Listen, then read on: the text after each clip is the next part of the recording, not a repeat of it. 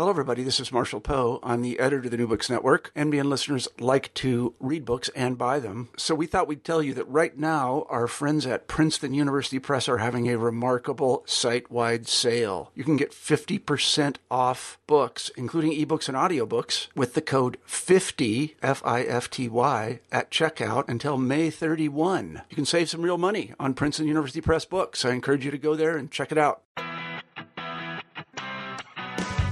Hello, and welcome back to another episode of New Books and Popular Music.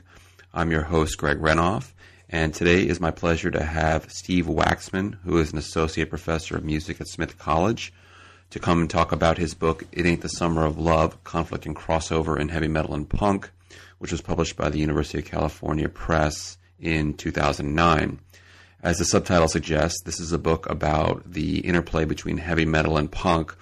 And this is a topic that I thought I knew quite a bit about, having lived through the 1980s as a teenager who was a huge fan of heavy metal, had a lot of friends who loved punk rock and really were not particularly huge fans of heavy metal. And yet by the time the 1980s came to a close, it seemed those two musical genres had merged. So Steve's book served as a great basis for a very enjoyable conversation about his really excellent book. And Steve's book offers a wholly different genealogy of the relationship between heavy metal and punk than the one I thought I understood and knew to be fact. So I will step out of the way here and get us to the conversation.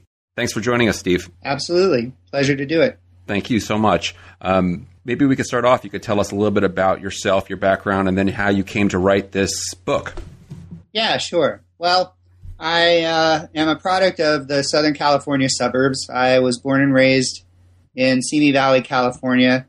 And from an early age, music became one of the things that was most readily available as a way to cope with the sort of boredom and ennui of growing up in the suburbs.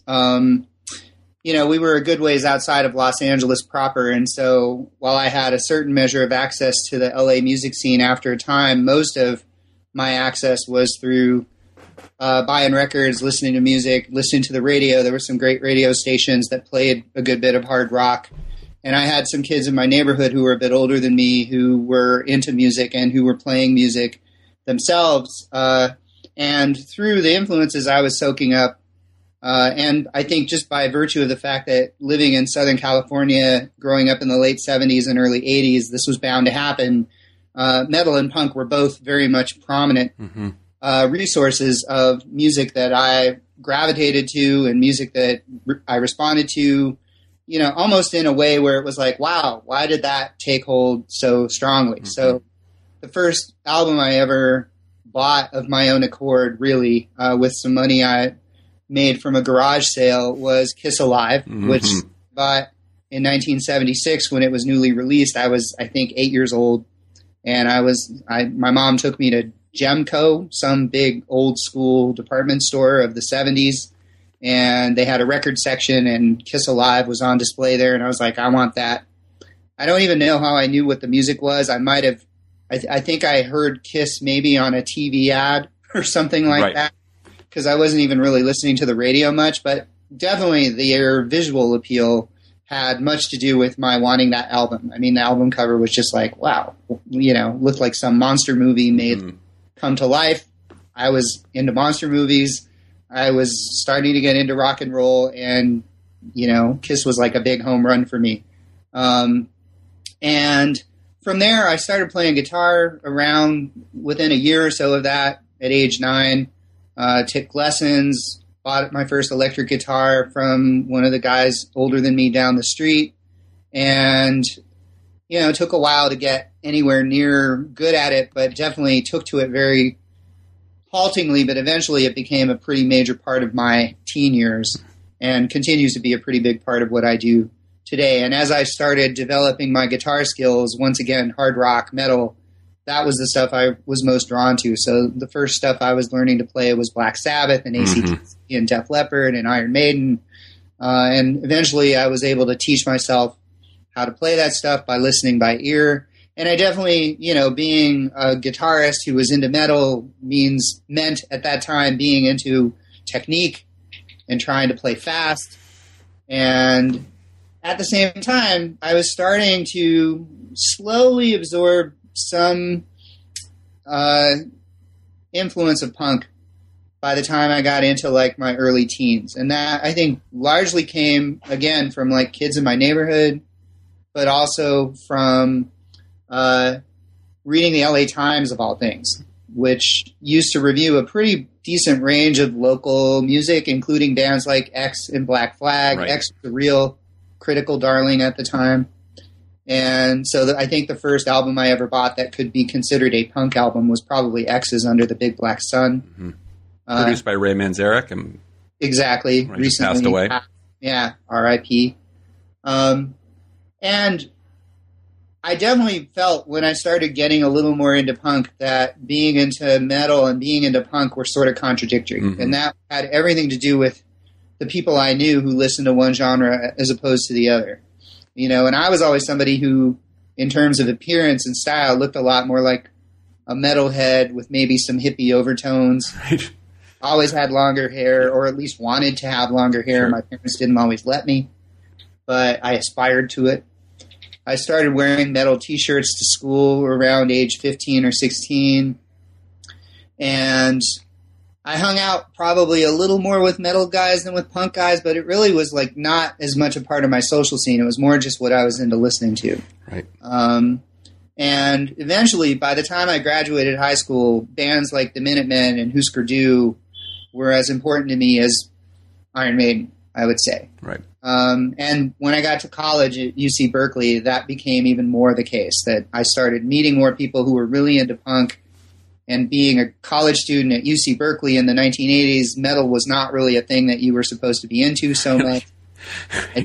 I did go to see David Lee Roth my very first semester in college, and I saw Motorhead and some other good shows at that time, but I definitely started veering more in a punk direction than a metal direction. But at the same time, I never fully gave up one for the other, and I think it was that sense that I was into these things, that there was a sort of tension between them, but I always felt like there was also a certain amount of complementarity between metal and punk. Mm-hmm. And as I got older, I started to sort of revisit that in a whole different way, as I started reclaiming some of my metalness again. Right. As I approached middle age. And I think that's really what gave rise to my wanting to write the book that I did. Yeah, I mean, the thing there's a lot of things I'm going to say about the book that I really enjoyed, but one of the things, of course, is that you're getting older. I'm 43, is that when you start to read a really well-written history that you actually lived, and you're like, oh, yeah, this is actually pretty on target. Yeah, this was my experience as well, living across the country in New Jersey as a teenager. But maybe we could start off by familiarizing our listeners with your conceptions of metal and punk. And I thought the way that you sort of sketched it out as a fluid relationship rather than the either-or ideologies that I think was a lot of times the way it was experienced by me in some senses as a kid. And then what you mean by crossover might really help people kind of get into the meat of the book. Sure. Oh, wow, I'm stumbling now. Definitions are always tricky, right? Genre, right? When you're talking about metal and punk, you're talking about genre. And I think one thing I'd say at the outset is, in general, I think that music genres or any kinds of genres are pretty fluid things. Mm-hmm. You know, we use them because it's good to have a way to define things and have categories, and it helps us, you know, figure out what we're going to hear when we come to a certain piece of music or a certain film or something. But I think the closer you look at any genre, the more it seems pretty amorphous in its definition. There are always things that are exceptions to the rules. Right. You know, so to say, like, how is metal different from punk? Well, to me, there are some basic things. I guess I mentioned in my little, you know, autobio narrative that being a guitarist, one of the things I was always very aware of was that being into metal and being a guitarist meant you had a certain amount of concern for good technique. Right. Whatever that meant. Now, what that meant for me in the early 80s was playing fast. And not just playing fast, but playing fast using certain kinds of scales that sometimes were evocative of like classical music influence, which bespoke a sort of musical sophistication. that was different, say, from like what a Jimi Hendrix virtuoso type guitarist would be playing. Right. And punk never had that same infatuation with technique. In fact, just the opposite. So to me, this is one of the real fault lines between metal and punk, is that punk was more a sort of DIY, if you can pick up an instrument and plug it in, you should be able to join a band kind of thing.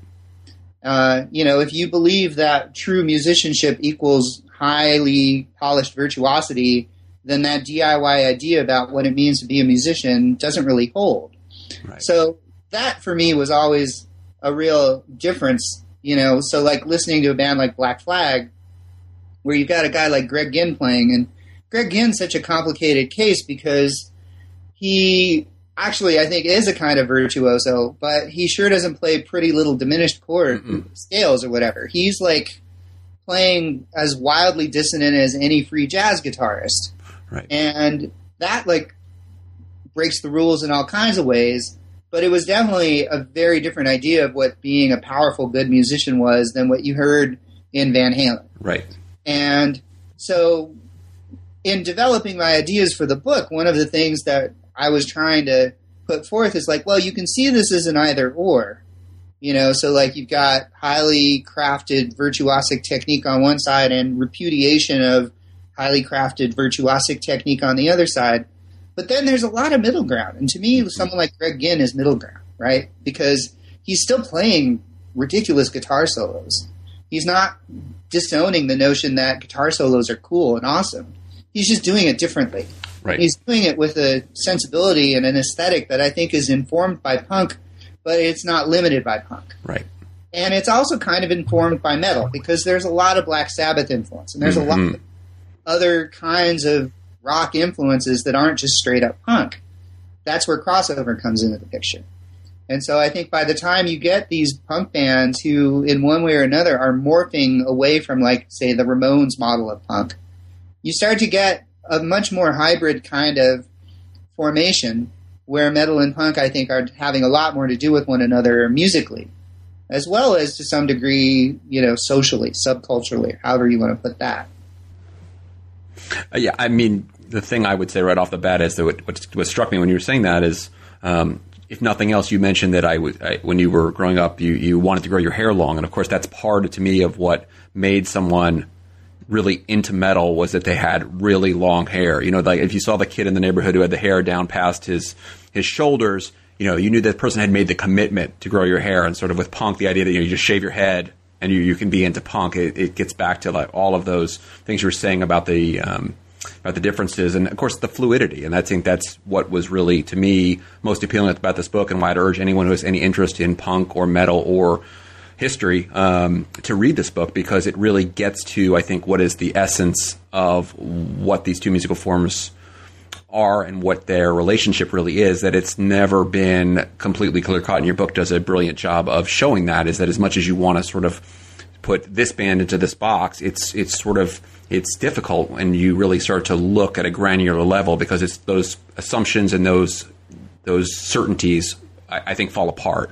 But that leads me to ask you about a band that I was actually pleased that you started the book with. I originally read this book back in 2010, I think, when it had just been out for a short period of time. But Grand Funk, which for I think for a lot of people who are 20 years younger than us, the only thing they know about Grand Funk is I'm Your Captain or We're an American Band. They have no idea how big Grand Funk was. And yet, as you point out, and I think was interesting, and I'm sort of still wrestling with this, is that Grand Funk was in many ways representative of this juncture between what you call early metal and early punk.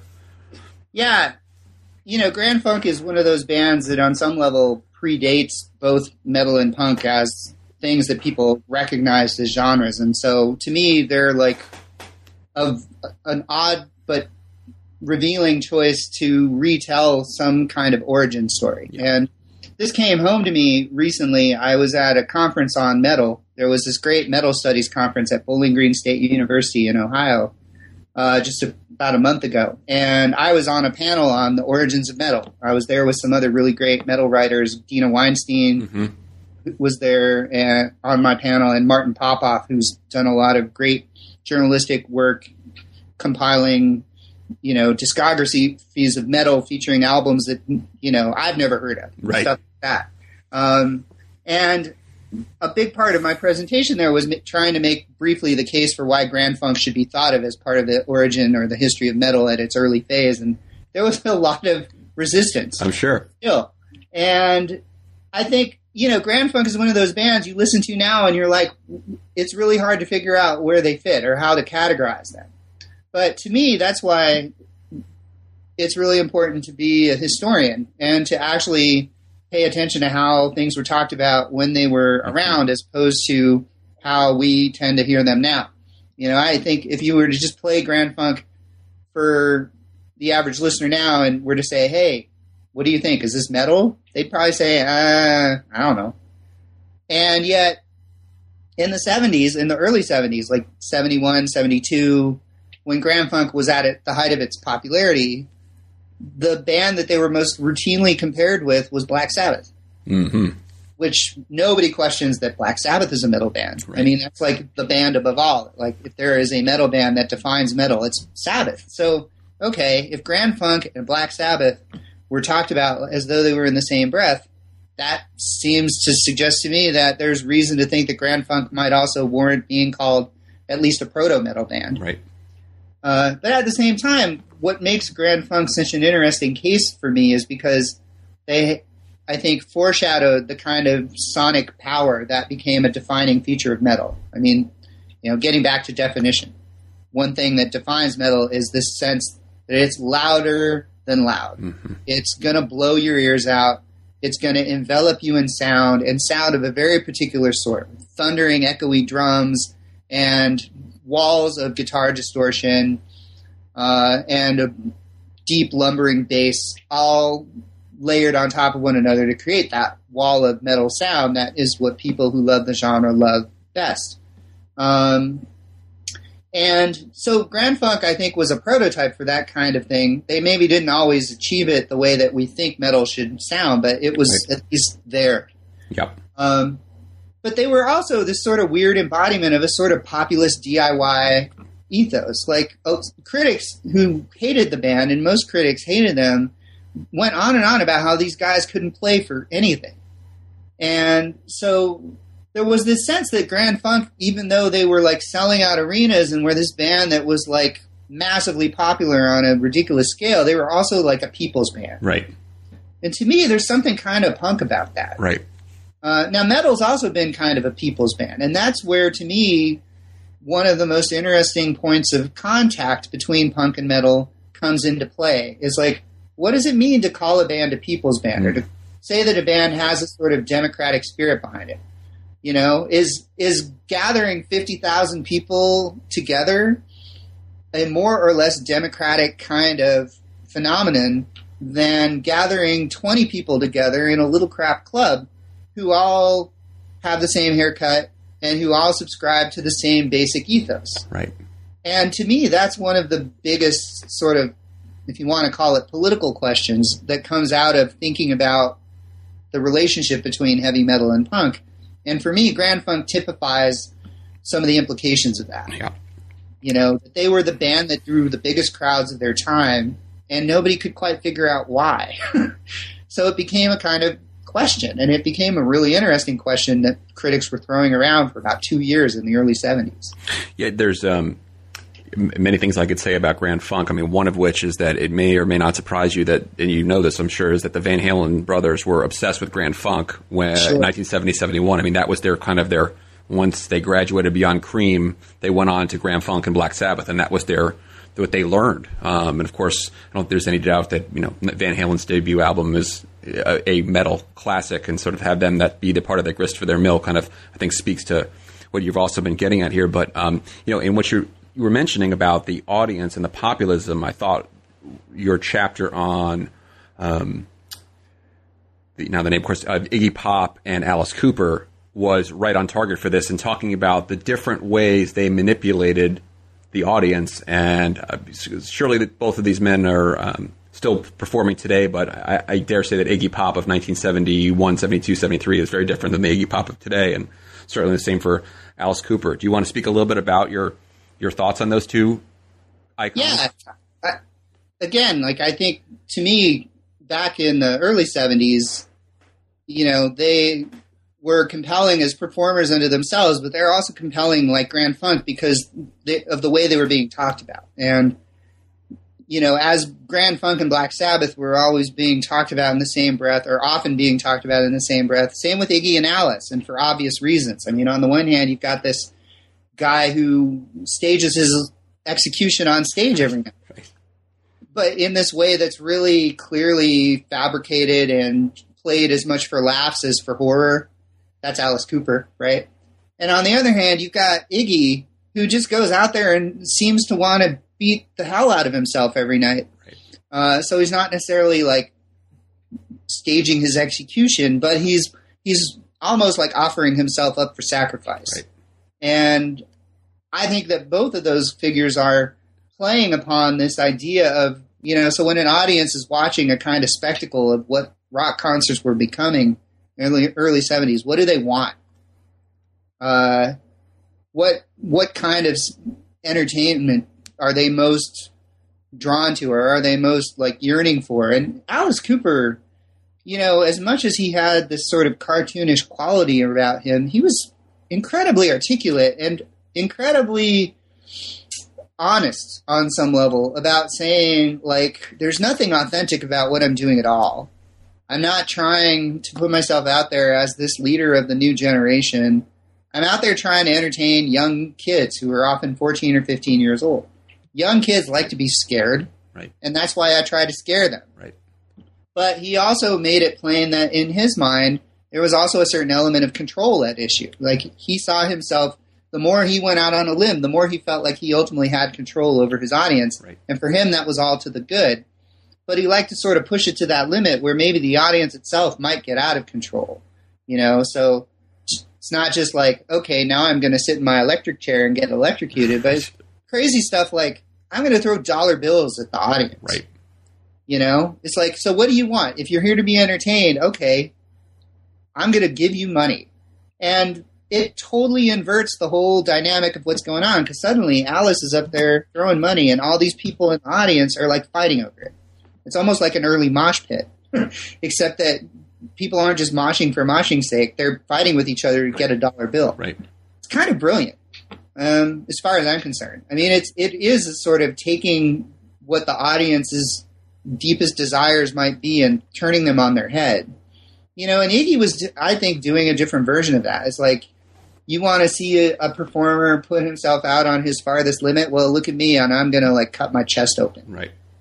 And I think, to my mind, what's so resonant about both of those figures, thinking as a historian, like, I think there was something that people were trying to grapple with about, like, so what does this mean now that we have shows that are like 10,000 people at a pop on a regular basis?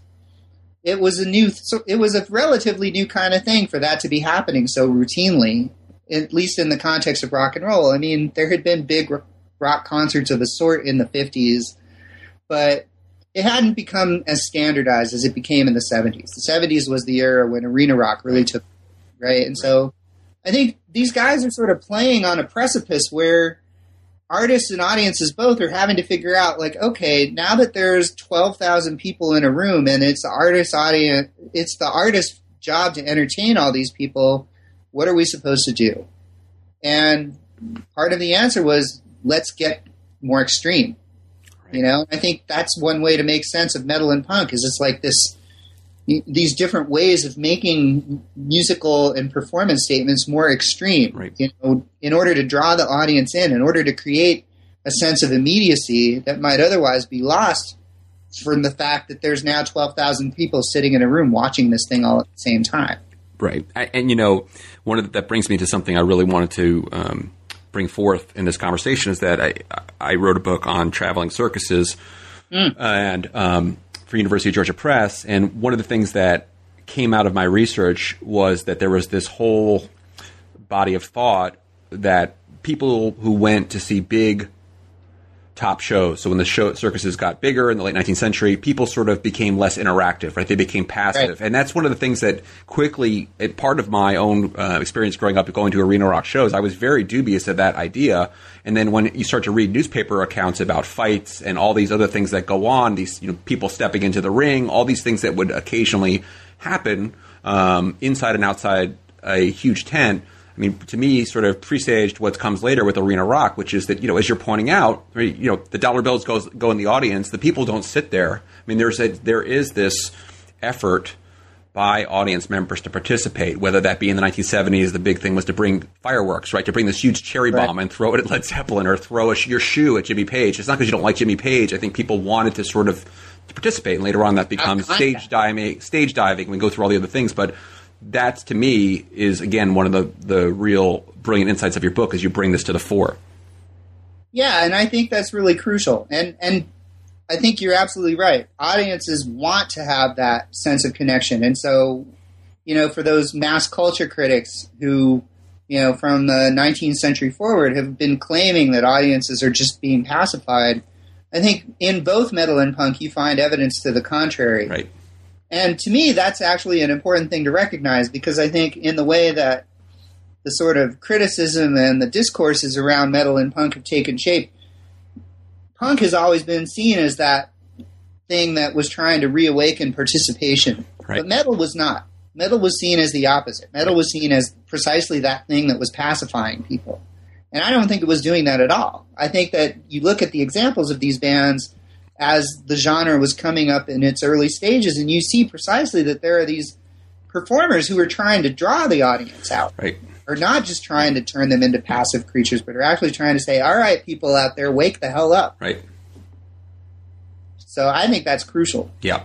Yeah. I mean, I couldn't agree with you more. And I just think that other school of thought is really missing something, and I'll just leave it at that. Which brings me to gender. I would think we would not be doing service to this discussion if we didn't talk about gender. And if you talk about the now, I think, legendary girl band, The Runaways, and some really interesting stuff going on in there, not just with metal and punk and crossover, but with gender and the way these girls were presented. You want to speak a little about that? Sure, yeah. I mean, it is interesting. I can't say I rode the Runaways wave, but it does seem like there's been a bit of a Runaways wave over the last few years. Certainly the movie was the best evidence of that, which I thought was better than expected. Mm-hmm. And for me, the Runaways, up until I started really researching them closely, they'd always been a bit of a mystery to me. Growing up, I would see their albums sitting in the store, and I was sort of intrigued by them, but I didn't have any context for them. Right. And they weren't getting played on the radio, and none of the people I knew were listening to them. And so they were just like this band that sort of lodged itself in my head as a question mark. And at the same time, I was very curious, like, why does this all-female band never get any credit? When you would read women in rock things, they talk about other bands like Fanny from the early 70s, who wasn't a metal or punk band at all, but they were a pretty solid hard rock band. Bonnie Raitt, other performers like that, Pretenders. And then the Runaways were always like a punchline. And I didn't get it. I didn't understand why that was so clearly the case and what gave so many of these other figures the credibility that they were seen to have. And so I really went into researching the Runaways, just being really curious, like, what's the deal with this band? Why have they been dismissed so thoroughly? Clearly their age had a lot to do with it. They were mid-teens young girls when the band was formed. Now, of course, there are a lot of instances where actual teens playing rock and roll is precisely what excites people, but in their case, the fact that they were girls and it was the 70s and second-wave feminism had not exactly taken root very strongly in rock criticism. Right. But at the same time, they seem to a lot of people like a manufactured band. Right? They're androgynously named, but distinctly male manager, Kim Fowley, on some level put the band together, although I think the story is actually more complicated than that. Mm-hmm. But they seem to smack of a sort of era of manufactured pop that didn't, again, have the sort of ring of authenticity, especially in connection with things like punk, but even in connection with things like metal. And So you had Lita Ford, who I think is a pretty great guitar player, but maybe you listen to Lita Ford on the first Runaways album and you compare her to Ritchie Blackmore and she suffers by comparison. Right. So you then just say this is a pale imitation of what male hard rockers are trying to do.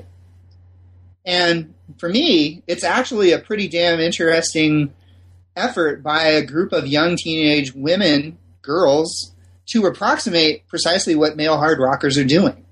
There hadn't been a whole hell of a lot of other examples of young women doing that in any kind of well-publicized way. I think a lot of people saw it as a gimmick, but reading through as much of the material that was published around the Runaways and the interviews with them that they've done over the years and at the time, I think it's pretty clear that whatever the other motivations were behind the band members and the folks who were managing them, their interest in and love for rock and roll and their ambitions around it were absolutely genuine. Cherie Currie in her autobiography tells great stories about how she was just a complete and utter Bowie acolyte. Right. Up in the early 70s, and she would go to school dressed up like Bowie. It made her a total outcast. But she was absolutely dedicated to her own little rock and roll fantasy, as was Joan Jett, who was equally infatuated with Suzi Quatro. Right. It was British glam. This to me, I don't even get into this as much as I might have in the book, but this to me is one of the most interesting things about the Runaways, is that glam rock, which was so much about male rockers assuming these androgynous poses, but there really weren't that many female glam rockers.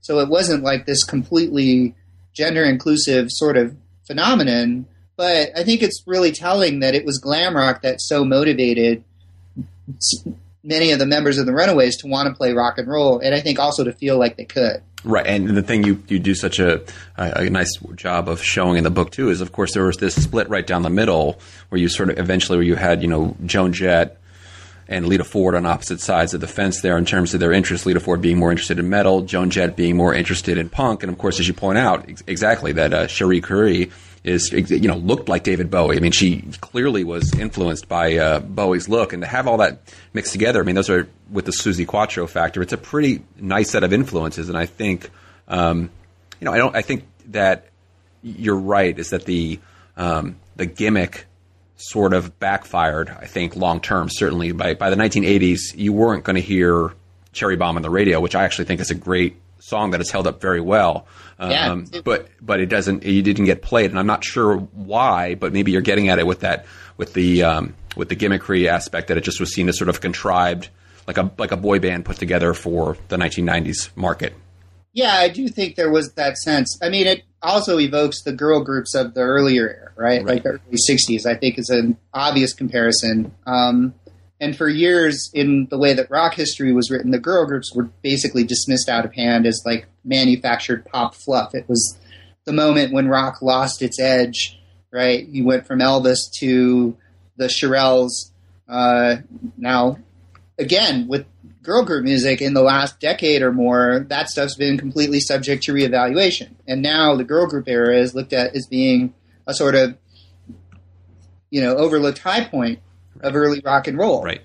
I don't know that anyone's going to say quite the same thing about the Runaways. Right. But at the same time, I think when you look at when they emerged, at who their contemporaries were, I mean, again, doing basic research opens your eyes to so many things. Cream magazine in 1976 has this big headline in their album reviews section, something like "Punk Rock Returns." And I mean, there's so much going on with that, because on the one hand, it's like, it's 1976. Right. You're saying punk rock returns? What the hell are you talking about? But it's because in Cream magazine in 1972, punk rock was like garage rock from the 60s. Right. So this was like punk rock Mach 2 already. And who are the bands that signal the return of punk rock? It's the Ramones, Jonathan Richman, and the Runaways. Like, they're right there. And there's no ambivalence at that point at all by, I think it's Robot Hull, who writes about their band, about their first album in that record review. He's all on board. Runaways are like the new wave of punk rock. Right. They are it. So they actually did get some credit in their day. And I think there, at the same time, there was just this inescapable sense that a lot of people had that there was something that wasn't quite right about the band, that I think came down to the way in which they seemed to be manufactured, and they seemed to be catering to certain types of male fantasies that were unseemly. That had everything to do with the fact that they were a bunch of 16 and 17 and eventually 18 and 19-year-old young women. There was definitely a Lolita factor. There's no question about that. And, I mean, I think Cherie Currie played it up as much as anything. And, you know, in the book, I include this photo of her posing in her lingerie, and that was hardly unusual. She would go on stage and sing Cherry Bomb in a negligee. Right. And that was, you know, that was part of the band's way of kind of playing to the crowd, right? Alice Cooper throws money and kills himself on stage. Cherie Currie goes on stage in a negligee and sings Cherry Bomb. Right. I don't think that one's any better or any worse than the other. But, you know, for those for whom second wave feminism, for instance, actually did matter, that was not an acceptable way for a female artist to try to get attention. Right. So I think that really played to the band's disadvantage. Right. That they seemed like they were not just trying to play rock and roll like guys, but they were actually playing by guys' rules. And that too, right? That gets to exactly this experience that I had, which was that, you know, growing up, of course, you know, Joan Jett, kind of when in the 80s, she played down her looks in some ways, and she was always kind of the cute girl, whatever you wanted to say about her, but she didn't do the Lita Ford full-blown, I'm going to really trade on my sexuality in a way that helps me garner a market. And of course, as you point out, Cherie Currie does this as well. And if you want to leap ahead, and we can circle back to the 80s again, but I'm really curious your thoughts on how does that play out in the 90s when grunge rock, and you have these groups like L7, and you have Hole, this idea that women sort of using their looks, or whatever you want to say, the sort of the Lolita factor, however you want to put it, trading on their sexuality for market share, for lack of a better way of expressing it. Well, I don't know how much market share was involved with most of the 90s bands that were attached specifically with those movements. I mean, Hole was probably the biggest of those bands commercially, and even at that, like, they weren't Nirvana, right? But I think, you know, connecting that to Riot Grrrl, which is even less squarely commercial, but to me, what a lot of the female artists of that time were doing, and this I think especially is true of Riot Grrrl and also applies to Courtney Love, at least for a time, is that they were really redefining in a lot of ways what sexuality meant in the context of popular music. Right. So it wasn't about just a sheer matter of objectifying yourself. You know, Kathleen Hanna of Bikini Kill might have shown her boob in a context of a performance, but she would also have body paint on that said things like rapist. And there were things that were trying to draw attention to the connection between sexuality and sex and power and gender in ways that were so much more explicit than the Runaways, I think, were capable of being able to articulate. And it also, I mean, there were some punk bands who I think verged on that sort of explicit engagement with gender and sexuality in a sort of social critique in the 70s. But it was a harder thing to articulate, I think, in that context. You know, you had British punk bands wearing bondage gear, and there was definitely an aspect of that was meant to draw attention to the fact that sex and power were two sides of the same coin. But to me, what Riot Grrrl was trying to do in that regard was so much more advanced.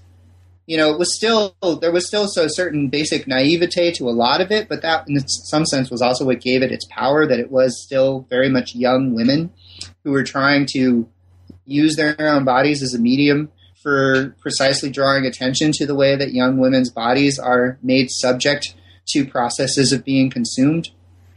And I think that, you know, and then you get these themes of sexual violence coming into play. Right. There was a much more complicated discourse around it, I think, when you get into the 90s. Right. And that doesn't mean that there weren't also artists like, well, I mean, you know, you mentioned Lita Ford. I mean, it's really in the late 80s, early 90s that Lita goes through her most sort of, you know, objectifying period of her own career. Right. You know, even Liz Phair, right? She's definitely more in the indie rock world. She, I think, has a lot of the more critical sensibility around sex and sexuality, but she's also definitely seeming to be using it to draw attention to herself. Right. So it's not like the women of the 90s were completely able to escape the kind of carnivorous tendencies of popular culture, right, where the exploitation of women's bodies were concerned. But I think they made it into the subject of what they were doing in a way that was almost unprecedented. Right. And the example that's coming to mind, and I'm not sure if it was Courtney Love or someone else, takes her tampon out on stage and throws it in the crowd. I mean, you never would have seen Lita Ford. I think that was actually one of the members of L7. There you go. Yeah. That's right. And, that's the type of thing that I think is exactly squared up with what you're saying. I mean, there's these different ways of approaching all of those themes and issues and concerns. And that was definitely not going to be something that you were going to see Lita Ford do in 1989 at the Long Beach Arena. Probably not. What about, let's speak about Motorhead. One of my first memories of the band Motorhead is I had a friend who moved to my high school in New Jersey, and he brought his Motorhead double vinyl over, and it had this sort of faux leather cover on it. And I was like, must have been no remorse. Yeah, and I was very, very impressed with that. And he put it on, and it was so different than the type of music I had been listening to, which was much more of the more commercial MTV style heavy metal. And maybe appropriately, we just had a big blast of thunder here in Tulsa, so now maybe we'll speak about Motorhead. But you, I think, if I'm remembering correctly in the book, I mean, you say that that's actually the first time that a band was ever actually called crossover in the press that you were able to find. Is that right? Yeah, pretty much. And it doesn't really start to take hold in that regard, I'd say, until like 79 is when if I remember correctly, that's the first time you really start to see the phrase crossover start to pop up. And It's definitely in connection with Motorhead. So there was one, every author has to deal with both good and bad reviews. And so there was one sort of snarky review that I saw that popped up on a heavy metal blog website of my book. And he said, saying that Motorhead was the first metal punk crossover band is kind of like saying the sky is blue. It's like, we all know this. We don't need to be told this. Right.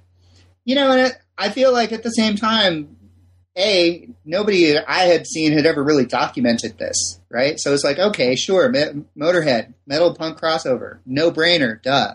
But being able to actually see that there was an actual move that happened in the late 70s and early 80s that started to describe this thing called crossover, to me, that tells us something. Right, absolutely. It tells us that people are starting to think about these genres in relation to each other in a way that's pretty pronounced and that's sort of new.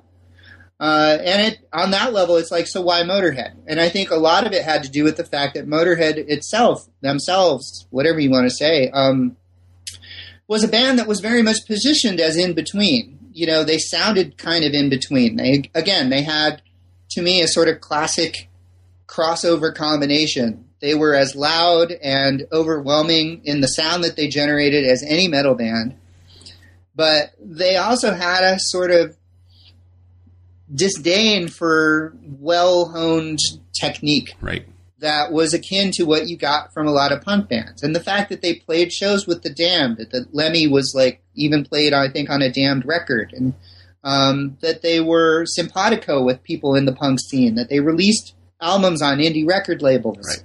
All of these things gave them this aura that you didn't tend to find with the average metal band. And yet, listening to them, you wouldn't just hear them as a straight-up punk band. There was something kind of old school about their vibe and their sound. It was really like psychedelic hard rock on steroids is what, I think early Motorhead really sounds like when all is said and done. Eventually it gets refined, and I think it gets heavier as Lemmy sort of refines his bass sound, puts more distortion on it. It becomes, again, this sort of classic wall of sound. Heavy, distorted bass, heavy guitars, and just crazy drums from Phil the Animal Taylor. Not necessarily the first guy to use the double bass drum setup, but I think he showed the potential of it more than any other rock drummer of his time. It was like a reformulated power trio. And there was something about it that was very elemental.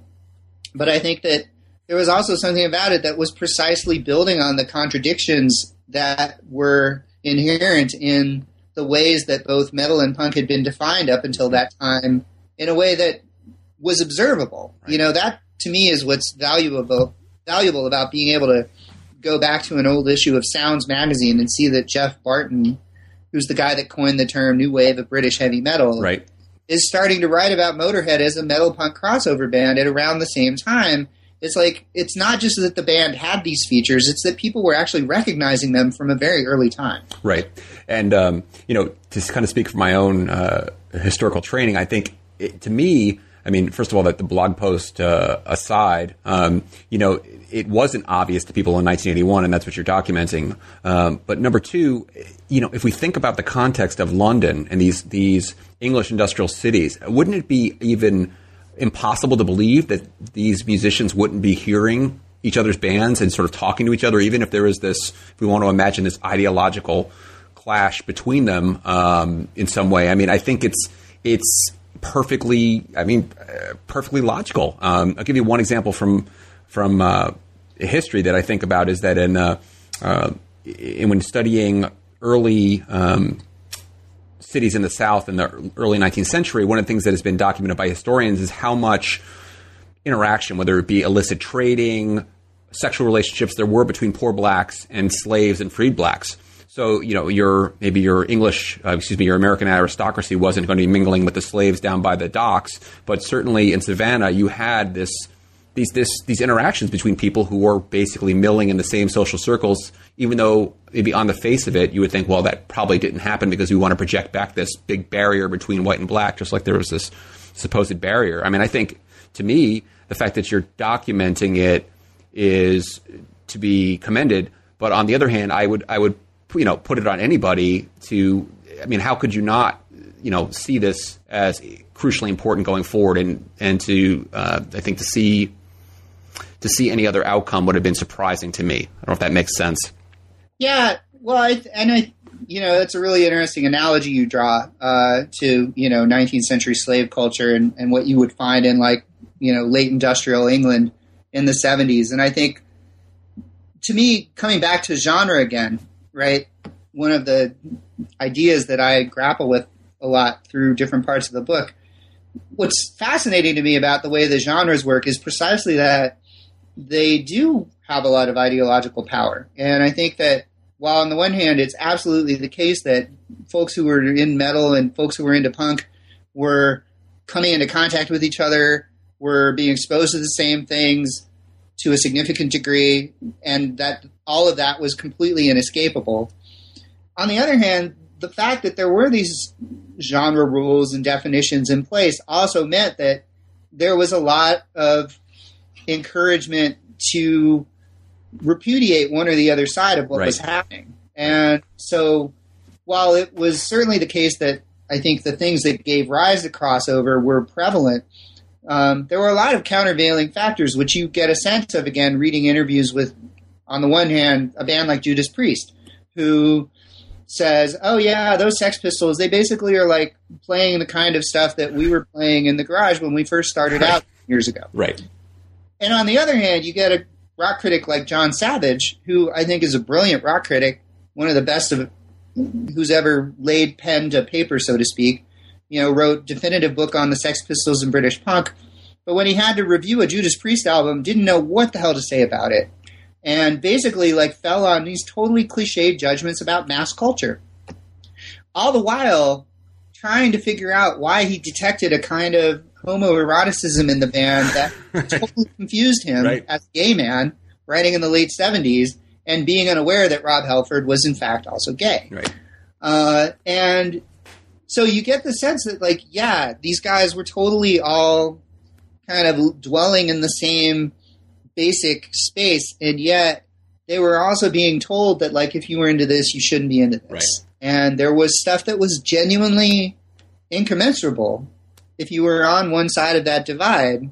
And I think that's precisely the difference that a band like Motorhead made, was that they were a band.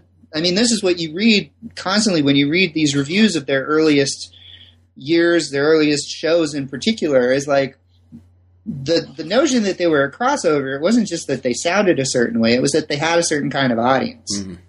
And that you started to see people who looked like punks and people who looked like biker metal guys at Motorhead shows at the same time. That was a change. Right. Like, that was observable again. And so to me, that's crucial, because that shows how, you know, when you're talking about these things as genres, you also have to talk about how they play out socially. You know, that it's about how audiences relate to them and define themselves in accordance, and not just about like, oh, well, this happens to have loud guitar and a solo here, but it's also kind of grungy, so that means it's a crossover. Right. Right. You know, I had one question before we close with our typical final question about your next project, was that I was, you know, it's for whatever reason, when I think about crossover between metal and punk, one of the first groups that comes to mind, which maybe for no logical reason at all, really is Anthrax. And I was surprised you didn't mention that. And we know as scholars, we always make choices about how we have to tell a story. You can't include everything. I was interested, was there certain bands that you sort of wanted to put to the side for reasons of just trying to tell a different sort of story than the one that's sort of stereotypically told by people when they look at these crossover issues? Yeah, I mean, definitely those questions about what to include and what not were things I had to grapple with all through the writing and research of this book. And there were definitely a lot of bits of the book that wound up, you know, being written at some point and then winding up on the cutting room floor. I had a whole, in a completely different part of the book, I had a whole section devoted to the New York Dolls, for instance, that wound up being cut because it just, after editing a bit more, it just didn't seem to fit. Right. Anthrax, I think I felt, for the most part, that talking about Anthrax wouldn't have necessarily added anything that I wasn't already getting at by talking about some of the other bands that I do talk about. Right. And I think I was most drawn to writing about Metallica among the sort of big four of thrash metal bands, partly because I think they were the easiest to find material on. They were better documented than any. And they also start, you know, for all that Metallica has now become, I think, something of a scourge to metal fans of a certain type, there's no denying the fact that they were doing the thing that became thrash earlier than anyone else that made a record. Right. And to me, that means that they deserve that sort of pride of place. Right. You know, there were definitely places in the book where I went very much against the grain of like, well, I'm not going to talk about this band because they've already been talked about. Right. But I don't think we're there yet with thrash metal. Right. You know, so I felt like, to me, Metallica fit parts of the story I wanted to tell better than some other bands. The other side of that is that it mattered a lot to me that their very first track was included on the first Metal Massacre compilation. And that's an album I spend a good bit of time talking about. And so, you know, a lot of it came down to these guys connect to other parts of the story I want to tell. Anthrax, if I had decided to write about Anthrax more, or if I had decided to write about Megadeth more, I would have told maybe different sides of the story. Right. But Metal Blade was really crucial for me, because Metal Blade for me is the key label on the metal side of the equation, where you start to see what crossover means, not just in a genre sense or even just in an audience sense, but also in a business sense.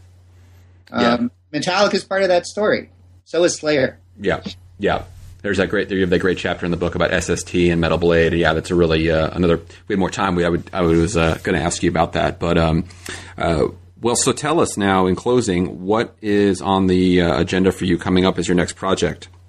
My next real project, like my next book that's going to be like a book, is actually, it's in some ways an extension of some parts of the metal punk research I did, but it's totally like moving backwards in time. I'm writing what I'm calling a cultural history of American live music.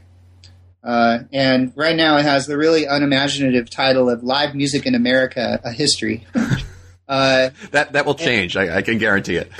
Yeah, I'm good. It'll change. Yeah, for sure. But, you know, you need a working title. Sure. But in this case, I'm going back to 1850 basically is the starting point. And, you know, a lot of what we were talking about with a band like Grand Funk and the whole notion of like, so what happens when you get a crowd of a certain size? How does that entails certain things about what an audience is expected to do, what an artist is supposed to do. And, even bigger questions like how does that take shape as a sort of public event of any kind of consequence? I really become very interested in those kinds of questions in a sort of big picture way. And so I wanted to get a sense of okay, so how did we get to arena rock? How did we get to some of the different incarnations of live music that we are more familiar with? And going back into the 19th century, it's fascinating to see how, by the middle of the 19th century, you have artists that, the first chapter of this new project of mine is devoted to this concert singer, opera singer named Jenny Lind. Right. Who was immensely popular and successful in touring the U.S. in the early 1850s. Right. She was promoted by P.T. Barnum. She became a total cultural sensation. She's, from a modern day perspective, I think the most unlikely embodiment of a pop star that we could imagine. She was very pure in her image. She was kind of homely. And she's saying basically what we would consider to be classical music. And yet in the 1850s, she was a pop star and arguably the first modern pop star, and playing to crowds of several thousand people at a pop in a way that was nearly unprecedented.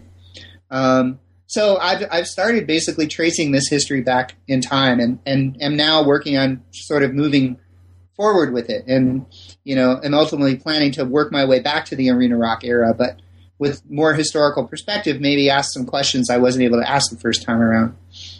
Well, it sounds like a great project, and I would just say in closing that I'd urge everyone to pick up This Ain't the Summer of Love, Conflict and Crossover in Heavy Metal and Punk, which came out of University of California Press in 2009. It's out in paper, and I don't know if it's out in Kindle, but pick up a paper copy. It'll be good for you.